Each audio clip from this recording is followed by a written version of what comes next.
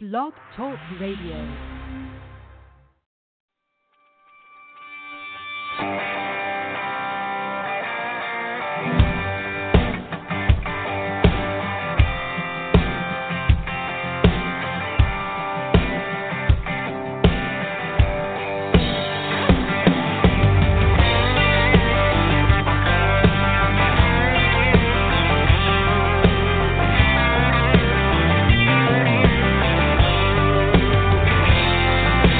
People talking about what is and what ain't country. What gives them the right to wear a pair of beat-up boots? Is it the size of your tires and your fires or your wild-ass buddies? Well, give me a minute, let me hit you with some hometown truth. You can be a cowboy on the Texas plain or a plowboy waiting on the rain. We're all a little different, but we're all the same. Everybody doing their own thing. I got my dirt road cred when I was 12 on a no-cab tractor hauling in bales, backing in boats, fishing limb lines, running bird dogs through the Georgia pines.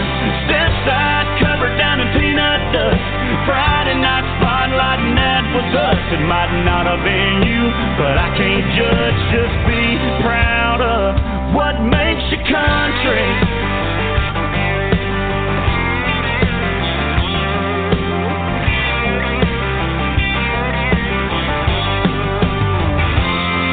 Does it run in your blood? Did it come from your daddy and mama? Were you converted by an Alabama song on the radio that feels so right? Did you lock eyes with a little green-eyed girl from Jackson? Tell me what got you, I just gotta know. Me, I got my Sunday learning in a live oak church. Silver Queen corn in the backyard dirt. Waiting for the fall to finally come along so I can grab my gun and get my outside on. Step side covered down in peanut dust. Friday night spotlight and that was us. It might not have been you, but I can't judge. Just be proud of what makes you country.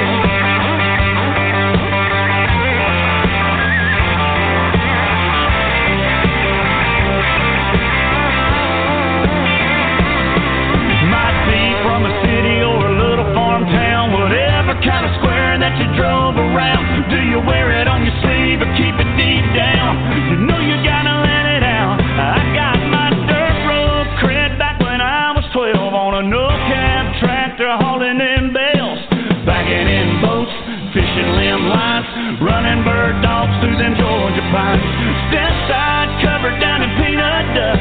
Friday night spotlight and that was us. It might not have been you, but I ain't judging. Just be proud of what makes you country. Whatever makes you country.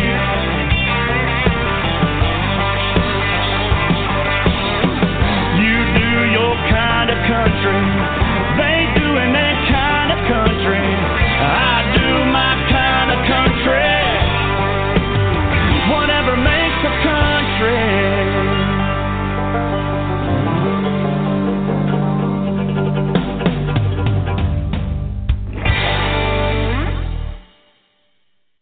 At Darlington Raceway, tradition comes alive. And Earnhardt will win his second Southern 500. 70 years of racing at the track too tough to tame. His sixth victory at the Darlington Raceway in South Carolina. Jeff Gordon will win. Come celebrate the 90s with us at Darlington Raceway on Labor Day weekend. To purchase tickets, call 866-459-RACE or visit darlingtonraceway.com. Yeah, baby, 500! South Carolina, just right. I'm Matt DiBenedetto, driver of the number 95 Procore Toyota Camry, and you're listening to the Pit Stop with Tim Disspain.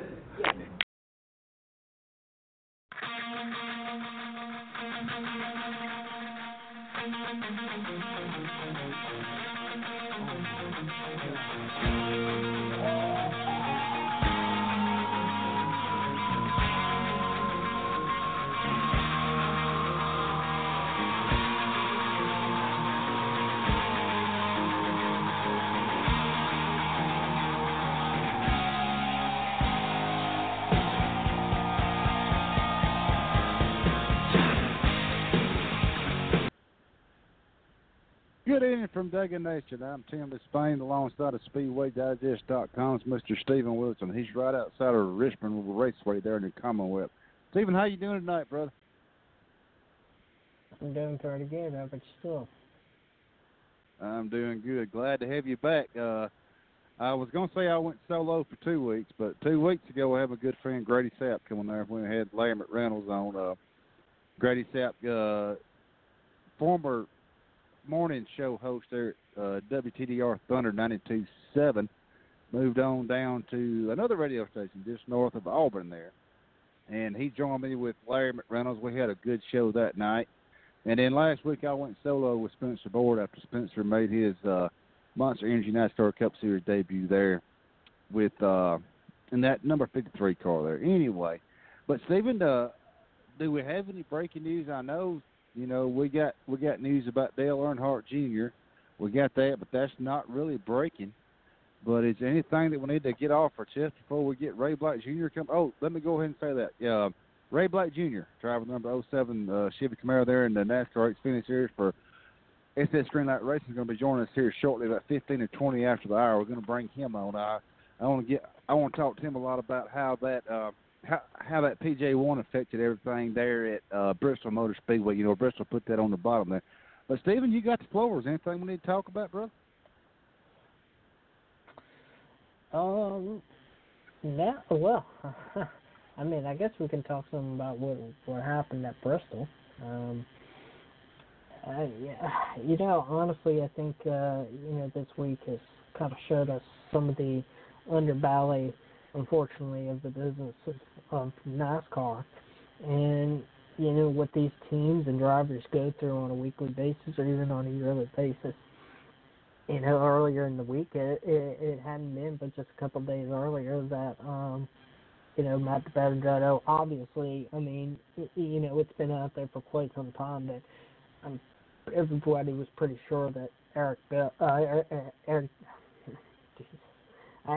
Christopher Bell was going over to the number 95 for the lead by Sam's Racing.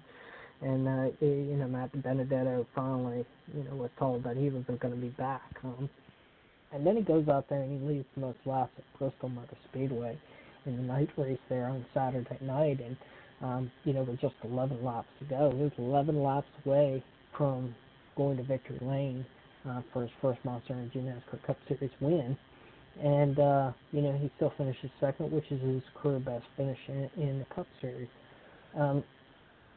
It just kind of shows that the underbelly of, some of the things that goes on the business side of these teams, the drivers they go through, is, it could have been a situation where, even I made comment on Twitter where, about 15, 20 laps to go or something like that, where, he was just, just a handful of laps away or so from going to victory lane and having to sit in the media center with the guy that just fired him. And, sometimes that can be like that really weird feeling, like, what do you say, what do you do, how do you answer the questions, because, here you are, you're sitting next to the guy that just let you go from the race team, and a handful of days later, you're a winner in the sport for the first time for that team. They, had never gotten a win in the sport. They, they're moving on to other things, but, I think at the end of the day, Matt Benedetto will probably be okay. People can see him as a driver that's capable of going out there, taking equipment that, Levine Family Racing has been one of those 25th kind of place teams for such a long time. And, I hate to say bad things about JGR, but they get JGR equipment and they push out a really good driver. To put one of their own Toyota drivers in the car, because obviously JGR doesn't have any space because of the limitations of the 4 car teams that they're allowed to own. So they're doing a similar situation which they did with Eric Jones just a couple of years ago, where they put him on front row racing car.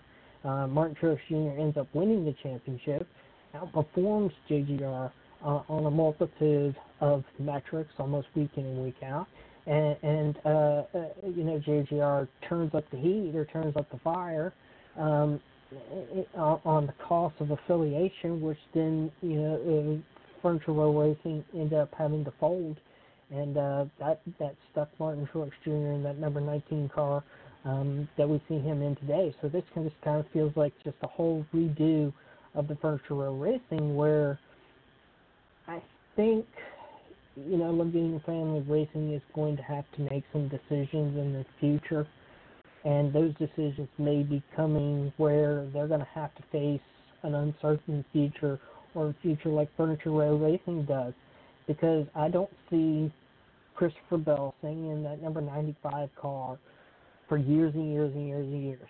If somebody is going away from JGR in the next couple of years, whether that's going to be Denny Hamlin, whether that's going to be Eric Jones, I don't know. But either way, one of them is going to retire or is going to be let go from the team. And Levine Family Racing is going to be stuck back in a situation where they're not going to have this help. And the help that they do get, which right now is predicated, which has always been predicated on the fact that they would get Christopher Bell at least for a year or two, that this price of affiliation is going to make them have to make some really hard decisions on whether they can continue in this sport. And it's unfortunate that the business of the sport, that the way it is today, that you almost have to have an alliance with the bigger teams. But it just seems like GGR is the one team that may have the best equipment, but doesn't always seem like the best option for you, because, if this is another team that's sunk because of the financial aspects of what they're paying JGR for the support, and sometimes at the end of the day, I guess it's just not even worth it, even no matter how much of a short-term gain they get out of this. But, we'll see what happens. We got a new car coming. Some of the people think the new car will lessen the impact of these affiliations, when I don't seem to think so, because you're only going to have, Ford is going to have the Stewart Hosses and the Penske's. Chevrolet is going to have the Richard Childress and the Hendricks of the world, and Toyota is going to have the JGRs of the world that have the most money to spend on fabrication, testing, and fine-tuning these cars, and everybody else has to fall in line with them. As you mentioned, Stephen, there, Matt Benedetto got his best career finish there in the Bass Pro Shop site race there at Bristol Motor Speedway. And I'm thinking a few years back, 3-4 years ago, when he was with Ron Devine, you and I had him on the show, he had a P6 there also at Bristol, and I think it was the spring race when he got that P6 finish there. But just like you were saying, Matt Benedetto, it's that feel-good story. And Denny Hamlin won that race there, the Bass Pro Shops night race there at Bristol. And I'm sure you watched the Media Center interview there when Matt Benedetto come down there and congratulated Denny Hamlin. And Denny Hamlin also was on Sirius XM NASCAR Channel 90, and he made the statement. He said, look, I had to do what I had to do, but it was like Denny was like, oh, man, shit, why can't he just pass me or something like that? It was like Denny was all in the emotion there, that if Matt would have won, that would have put him in the chase going into Homestead Miami Speedway Ford Championship weekend this year, brother. But, I mean, it was an emotional night. It was a Cinderella story. And I think someone asked Denny on Sirius XM on Channel 90 what he and Matt Benedetto talked about when they went out. They didn't go off camera. They sort of went off mic. And they talked about some stuff, and Denny said, that's personal. That's between myself and Matt. And I think that's just a real feel-good story there, Stephen, about how the drivers, along with the fans, love this guy, Matt Benedetto. No, I think it is. And I think that, again, and we always kind of root for the underdog. I think it's just human nature to sometimes root for that underdog that's, right there, right on that cusp, has the opportunity to kind of come in and throw things around, and maybe the Kyle Bushes of the world don't get to win every week, and we just get to see just that underdog story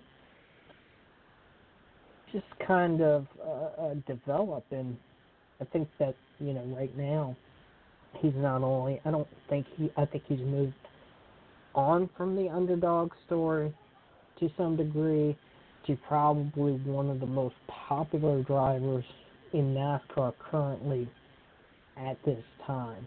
And I think that's just, this whole situation has given him a platform to do so. And I think that just makes him more attractive to some of these other teams out there. For Frontline Motorsports and losing David Reagan, they're one of those kind of mid-tier teams that sometimes gets to go out there and throws things around just a little bit, like they did at Talladega a couple of years ago with David Reagan winning the race and David Gillen coming in second. So I think I'm not saying that's where Matt Benedetto is going to land at by any means, but I think there's going to be some opportunities for him coming up. And Stephen, some of the rumorville, I'm sure you have heard also, and listeners, this is just rumor. I don't want to wish nothing bad on my good friend Clint Boyer. I love Clint Boyer, very good friend of mine. But there's mentioned maybe Matt DiBenedetto going over to Stuart Haas in the 14 car. And, Stephen, this is silly season time. Like you mentioned, our good friend David Reagan announced the other day, last week, that he will not come back for full-time competition. Now, full-time fans, full-time competition, he will not come back for Furniture Row Motorsports there, like you mentioned, Stephen. And like I said, it's silly season. Where do we think we could, and you mentioned earlier about Christopher Bell, we got a lot of young drivers. The day and times of the sport now is all the teams are doing this development stuff. They're bringing these young drivers up through ARCA, up through the trucks, up through the NASCAR Xfinity Series. Where do you think we could see? I mean, I don't think Matt DiBenedetto, Guido, whatever, will be out of a ride next year. Where do you think we might see Guido next year in the Monster Energy NASCAR Cup Series? Just your opinion on. Well, yeah, I mean, you brought up the fact of Clint Boyer, but I think that, honestly, I think Clint Boyer is going to at least come back.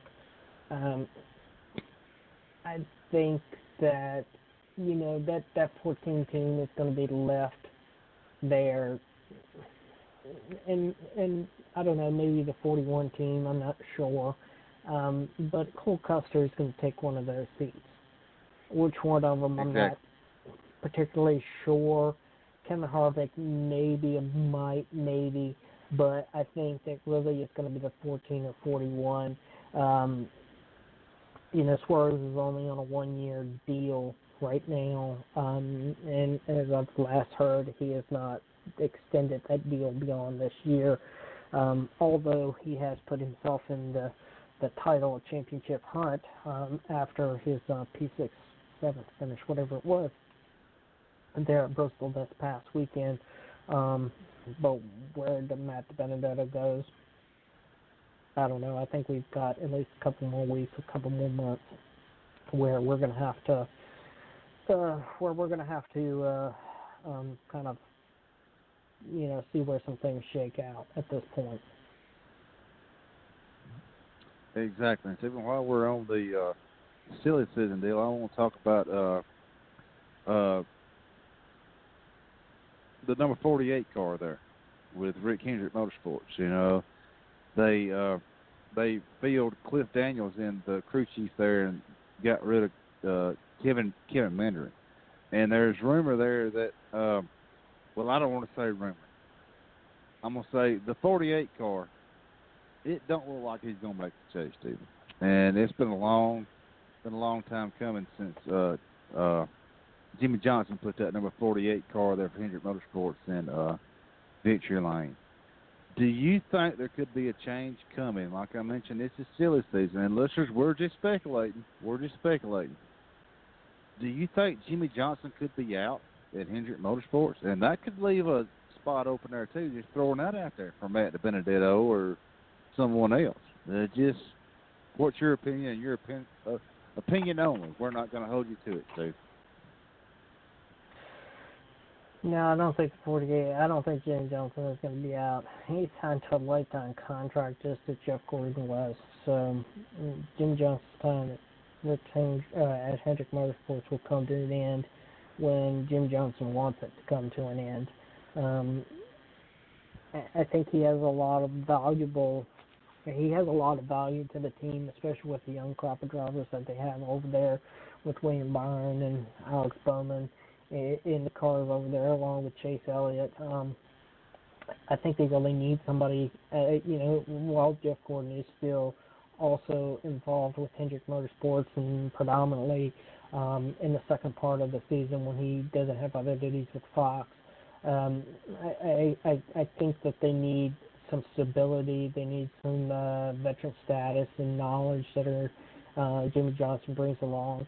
And this is somebody that can go to the racetrack every single week. This is somebody that can talk to all the crew chiefs. This is somebody that has enough years of experience running at these racetracks where they can come to him, ask questions, ask for opinions, follow him on the racetrack. So as far as the way that Jimmy Johnson all shakes out over there, Jimmy Johnson, like I said, Jimmy Johnson's time at Hendrick Motorsport is going to end just like Jeff Gordon's time did when he's ready for it to end. Do I expect that probably it will be sooner than later? Sure, yes. Jimmy Johnson is never going to be in that car for the rest of his life. He's not going to be in there for another significant portion of his life. His racing career is coming to an end. It's obviously coming to an end. Jimmy, I think, feels that he can still be in that race car, and I think that he can be in the race car. I don't doubt his talent by any means. But the talent that's coming into the sport is increasing every year. They're becoming younger. They're able to do things with cars that veterans may not be willing to do. I mean, let's just take a look. Ross Chastain, he's a very young driver that's in the sport. He's now in good equipment, and now he can do things that veterans probably, and we've seen, kind of ruffle their feathers a little bit because the veterans are more conservative. They're thinking the long game, whereas you got the Ross Chastains of the world who are more forceful and going to take what they want when they want it and how they're going to want it. So as far as it relates to Jimmy Johnson, I think that's kind of the same situation where it kind of gives some of that leveling of that young mindset where they can come to him and kind of put them on, an even keel before they do go out. And I mean, this is, again, it's not a dig against Ross Chastain. I'm just showing it as a comparison. But, maybe that kind of gives them a little bit more information as to what they want to do, how they want to run. But also, he still has value in it. And I just think at some point, yes, he's going to be gone. It's going to be sooner than later. But when that is, I don't know. I would say in the next couple of years. Stephen, let's talk some NASCAR Xfinity Series racing. We've got our good friend Ray Black Jr. We had him on in, I don't know, Ray, probably 3 or 4 years. I want to thank you for taking time to come on here. And let's bring Ray Black Jr., driver of the number 07 Chevrolet Camaro there for SS Greenlight Racing in the NASCAR Xfinity Series. Let's bring Ray in the pit stop with Tim Disspain and Stephen Wood.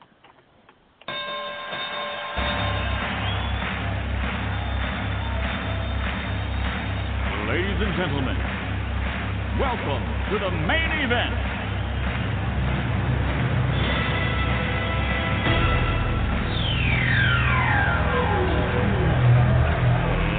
Let's get ready to rumble!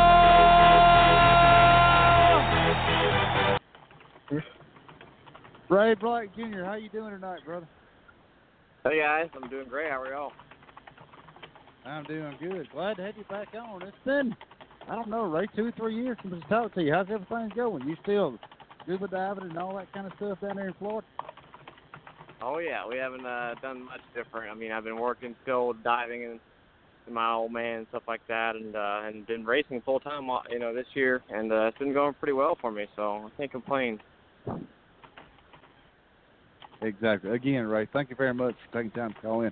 I'm going to hand you over to my good friend Stephen Wilson, SpeedwayDiveDish.com. He's right outside of Richmond, and let him ask you a few questions. And I got a few before we let you jump out of here.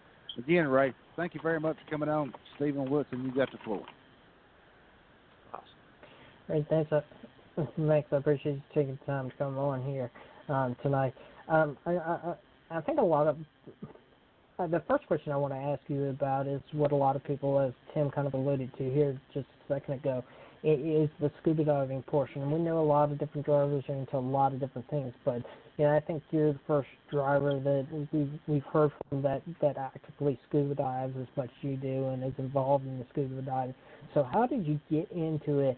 And how much of that is a part of your life away from the racetrack? Well, for sure, it's definitely a huge part of my life. And growing up, that's what my dad did.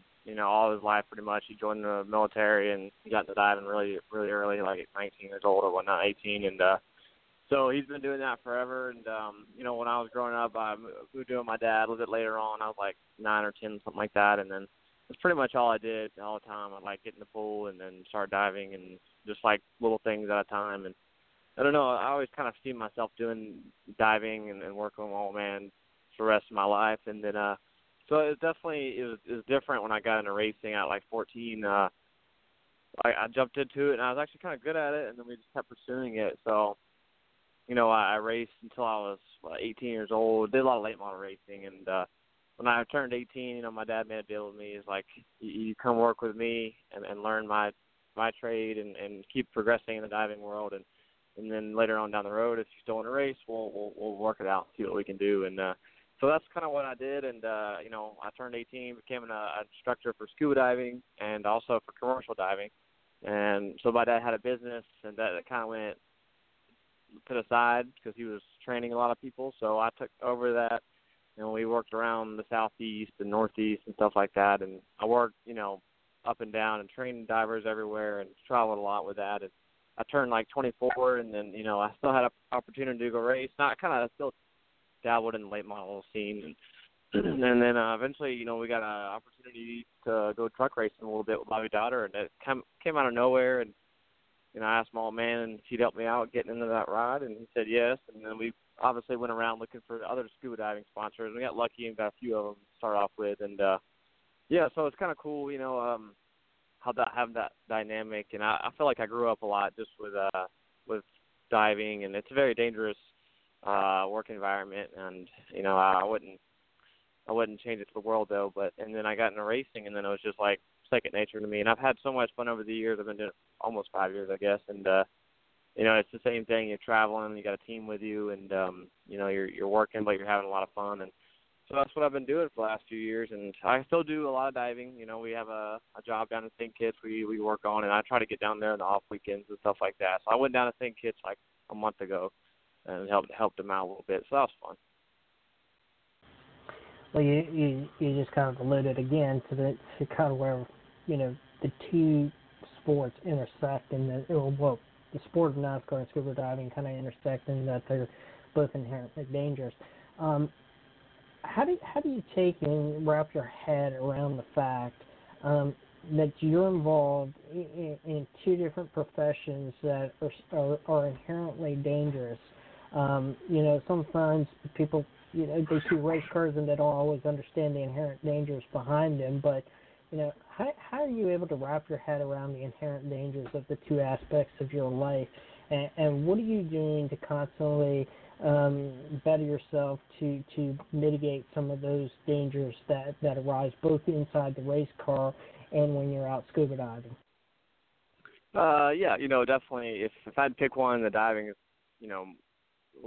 more dangerous, I'd say, just because there's a lot more unknown factors, and you're kind of, when you're diving and working and even like having fun scuba diving, you're on your own merit, and whatever you do, it kind of decides what will happen next.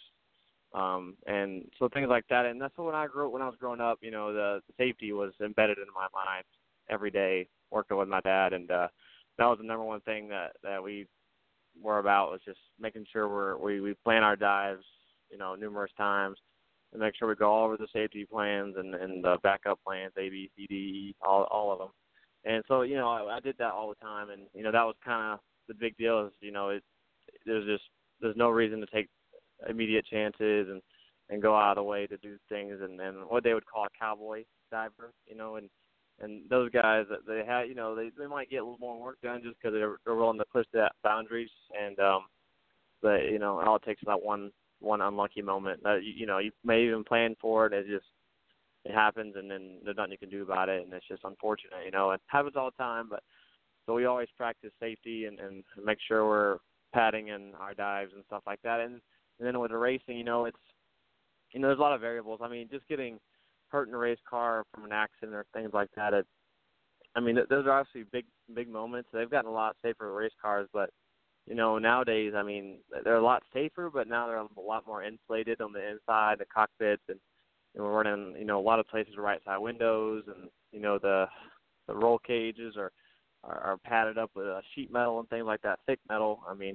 So it gets really hot. That's one of the dangers too. A lot of these guys, you knock the wall down and knock some crush panels out. You're having heat strokes and things like that, and these guys are falling out of seats. So it's pretty ridiculous. So there's a lot of things you can get hurt with, damage your brain and stuff like that, and concussions are a big part of it. So yeah, there's a lot of things that just instead of breaking bones and things like that people might not think of.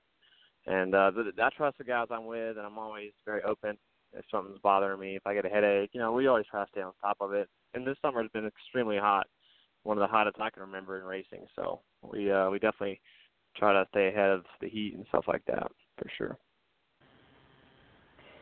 2019, you've come back full time in the Xfinity Series, running for SS Greenlight Racing. Man, sometimes I can't get that out of my mouth. But talk about just a little bit about how that deal came together, that you would be back in the car this year after running part-time in 2018, and what are you guys looking for throughout the rest of the year to improve upon?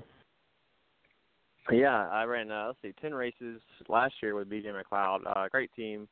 They're small and up and coming, and they got a lot of cars this year, and they're doing a great job. So I was able to race with them and keep tabs with Bobby, and they had that year they had full slate with Spencer and Joey, and then Greg got the 35 ride was, so now he's in his 08, and then they had an open spot, and we've been talking to Isocurrent for a little bit, and we reached out to them, and they were able to pull some money together and jump on board with us. Man, it was huge, and so yeah, we first call we made was to Bob for sure, and see if obviously we didn't bring as much money as we thought we would, but we figured we'd give him a shot anyway, because he's always understandable and realistic, and then he'll just tell you what the real deal is. And he accepted our terms, and we've done a fantastic job with the cars we have. These things have been really fast. We've been running top 20 almost every week, and it's been a lot of fun. And up to this point, we would have been fighting for a chase spot if we wouldn't have had like 4 DNFs so far. We've blown up motors, had two blown motors. One of the track bar broke at Texas. We were running like 14th. Just little things like that have been really holding us down. And last weekend, Bristol was a great track for us, and we were doing a really good job. And I thought we were racing top 10 cars all night. And after all the carnage, we had a spark plug pull out. So we were running on 7 cylinders on lap 4. It happened, and that just kind of worked our day over. And so that one sucked, but they keep their head up, and we still got a 15th place finish out of it. And so it's definitely an up and down ride. I wish we'd have some better luck throughout the year. Because the ones that we end up getting, the bad luck races in, a lot of guys that we're racing against have really good races, like Talladega and things like that. So we got some work to do on our side, and I got a lot of things to work on in myself, and but we're coming together. So I'm hoping we get to come back another year and just keep building on this run we have. Well, yeah, I appreciate you taking time to come on here tonight. Talk to us. Best of luck in the rest of 2019. I'm going to throw you back over to Tim. Good luck. Appreciate it. Thank you. Thanks, Stephen. Ray, like you alluded there, you had a P15 finish in the Food City 300 there at Bristol Motor Speedway this past weekend. Can you talk a little bit about, which I know you mentioned you had the issues there, but you qualified 22nd. You come back out, you put it P15 there at the end. Did you run the lower groove there where NASCAR put the PJ1 down and 1 and 2 and 3 and 4, or just let our listeners know exactly how your car handled it. Where did you actually run good, down in the PJ1 or up medium high or up high, right? Yeah, so it was so I'll touch back on the spring race. We they didn't really kill the top at the spring race. I guess I grinded it down for this one. So I was running the top, and I thought that was the fastest way around. I've always liked the top around Bristol.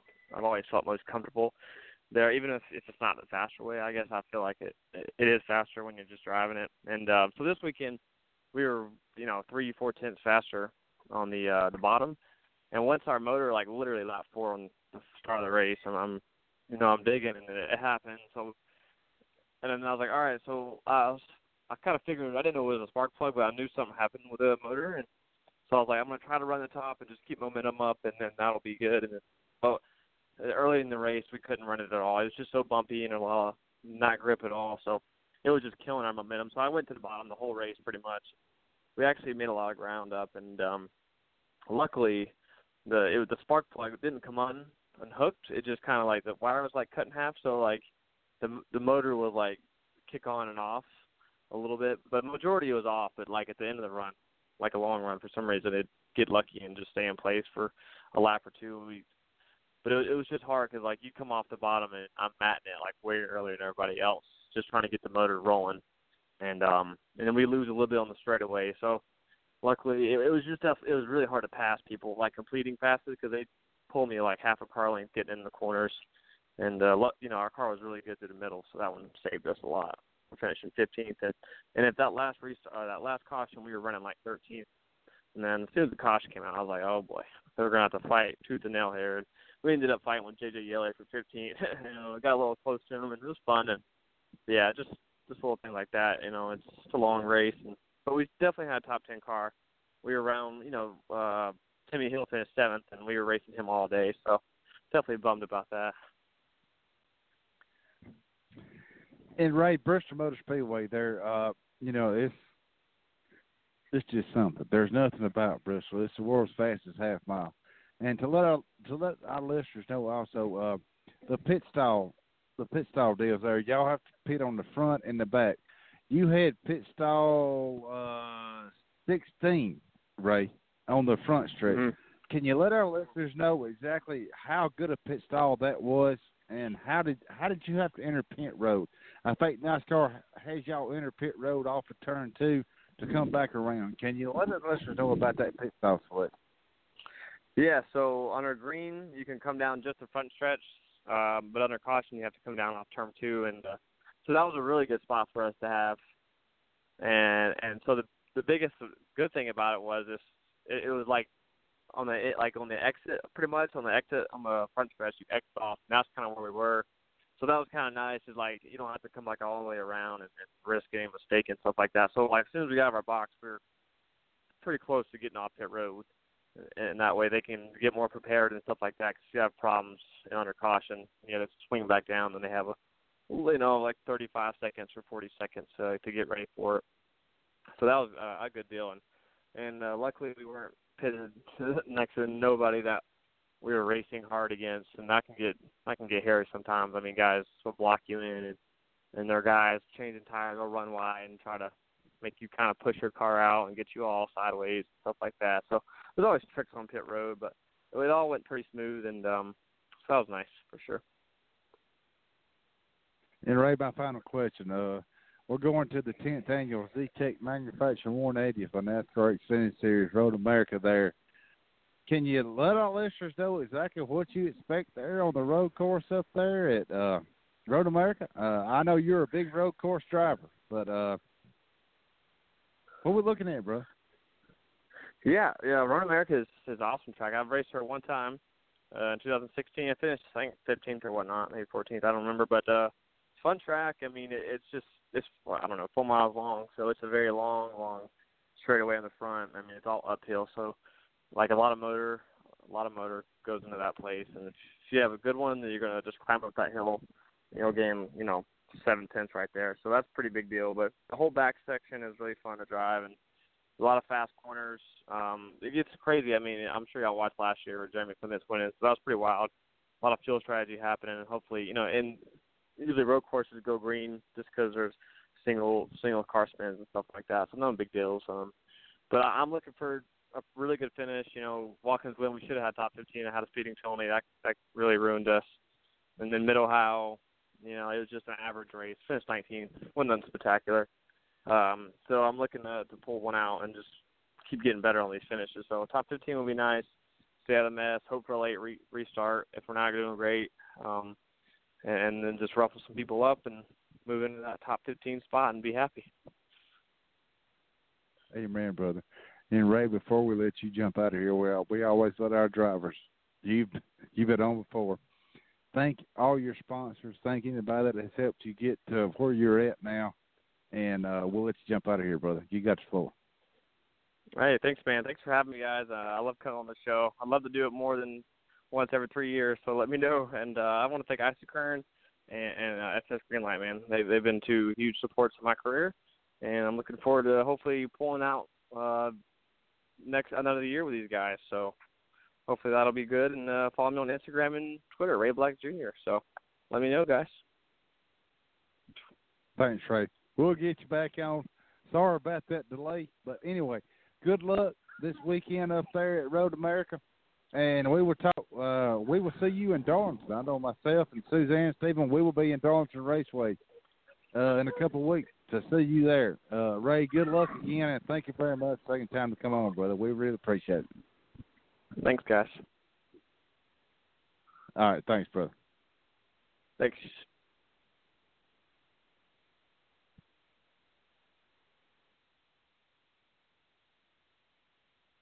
Sorry, Stephen. I had all kind of windows open. Yeah, that was Ray Black Jr. there. First time we had him on in a few years, and he said he wants to come back on. So whenever Ray Black Jr. wants to come on with Tim Disspain and Stephen Wilson, he's welcome. And Stephen, he mentioned a lot about up there at Bristol, about the bottom groove with all that PJ Warren and all that kind of stuff. But he also talked a lot about sponsorship with you too, and a lot about that scuba deal. And we've had him on, like I said, years ago, and we always talked about his scuba deal. And he said, Tim, if y'all ever come down to Daytona, I'll take y'all. We'll go scuba diving. I said, no, Ray. I'm not going no further down than what his daggum pool is there. But a lot of good feedback there, Stephen, from Ray Black Jr. the NASCAR finisher.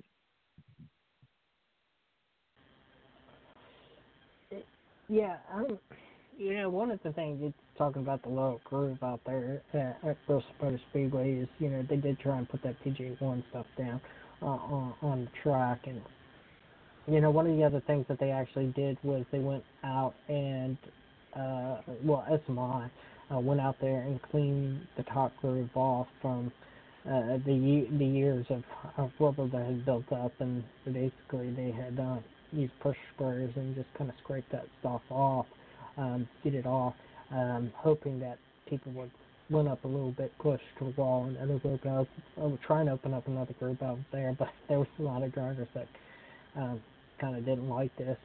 Denny Hamlin took issue at this, as well as some other drivers out there. But at the end of the day, Bristol's just one of those really hard racetracks to get around no matter what you do. It's kind of like Martinsville, where there's usually typically a single groove through the majority of it, and you've really just got to use the chrome horn to get somebody out of the way. If you're going to make a run on them and you're going to try and pass them at a place like Bristol Martinsville. I don't think that's kind of what makes it most exciting for a lot of fans. And, this weekend, you have to look at not only that, but I think there's a resurgence of people at short tracks that you looked at how many people came to Bristol. It was probably one of the largest crowds that they have had in quite some time.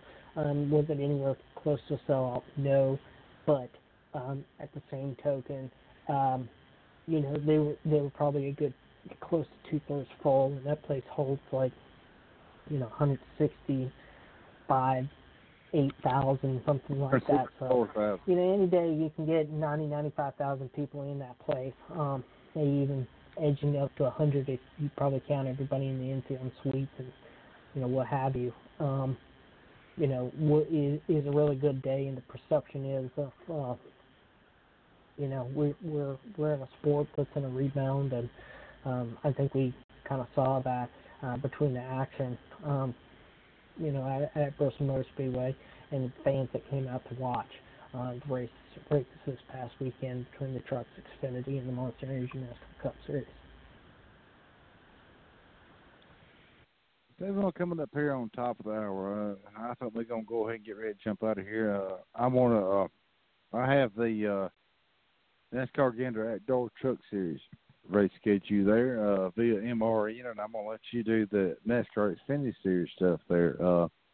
Saturday, August 24th, the Gander Outdoors Truck Series final practice, 9:35 a.m. to 10:25 a.m. No TV, no radio. Gander Outdoors Truck Series final practice, 11:35 a.m. to 12:55 p.m. No radio, no TV. And then Sunday, August 25th, we got the Gander Outdoors Truck Series qualifying, 9:35 a.m. Your TV is going to be Fox Sports 2. Radio pre-race, 2 p.m. MRN has that. TV pre-race, 2 p.m. Fox Sports 1 has that. And your Gander Outdoors Truck Series Chevrolet Silverado 250, 2:30 p.m. there. MRN has your radio, and Fox Sports 1 has your TV. And, Steve, I don't want to put you on the spot. If you want to let everybody know what the NASCAR Xfinity Series schedule is, you got the floor, bro.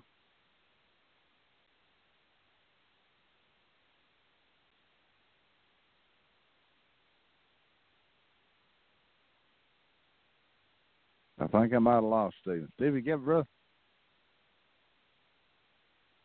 Hey, you there? Sorry, I had you on mute.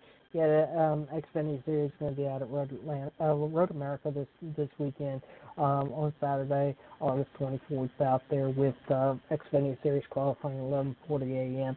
Then at 3 o'clock, the SeaTac, the SeaTac 180 is going to take place. NBCSN will have your coverage on television, and Marin will have your radio coverage out there. Trucks and Xfinity this weekend. Cup Series has it off, so should be a good time. They get to shine on their own. That's right, brother. And Steve, I want to thank you very much for being part of this show. Thank you very much for hosting my website. You do an awesome job there, brother. And to let everybody know, Be Fast Mag. If you ever need a host for your website, Be Fast Mag. Just search Be Fast Mag. He does an awesome freaking job.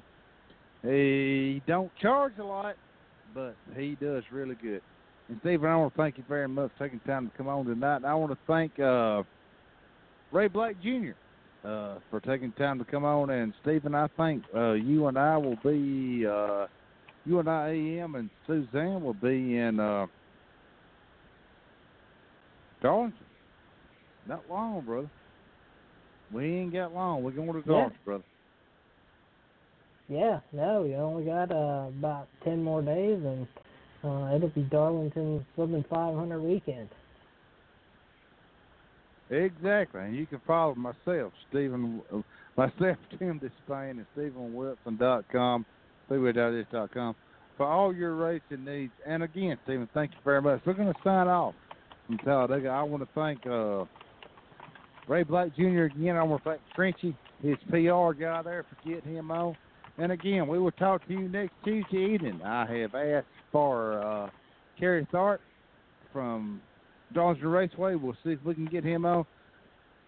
And again, thank you very much, everybody, for listening to the Pit Stop with Tim Disspain and Stephen Wilson. Until next Tuesday night, see ya.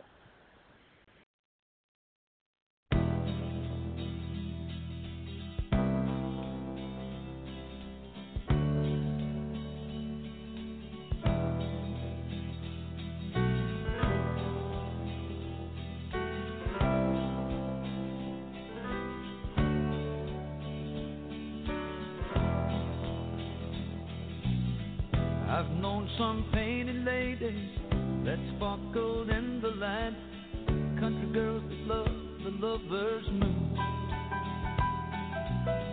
Some I never really knew, though I always wanted to.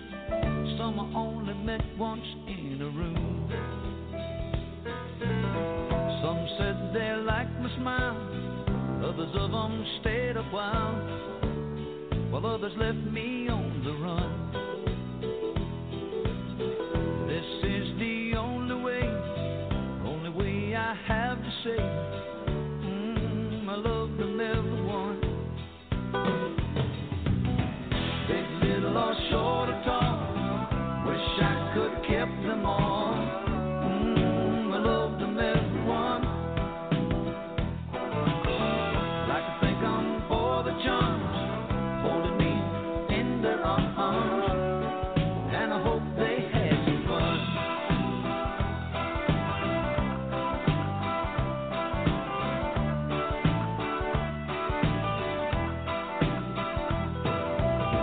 Here's to the ladies in saloons and living rooms, summer nights that lasted until dawn.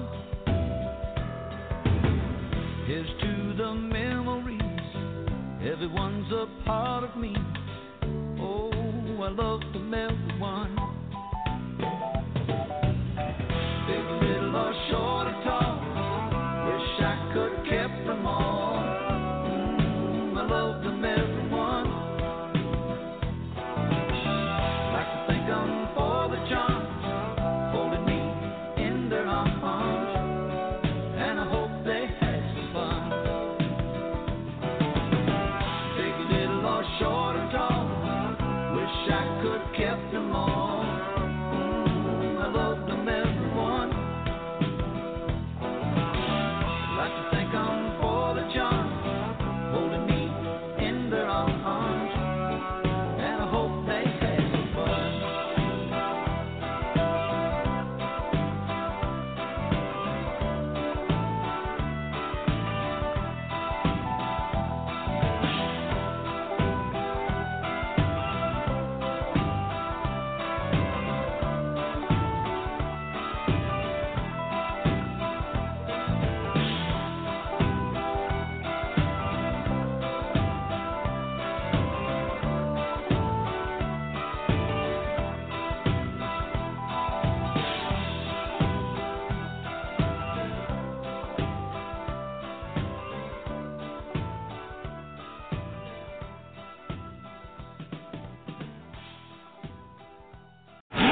Time to start the playoffs here at Las Vegas Motor Speedway in the South Point 400. Night, light, and a fight for the NASCAR Championship. Battle for the lead at Vegas, door to door. September 13th through 15th. Harvick to the point now, midway through 3 and 4. Tickets are going fast at lvms.com. Truex trying to make a pass. Or call 800-644-4444 for the South Point 400 night race weekend. Kyle Busch made contact with the wall here at Las Vegas Motor Speedway.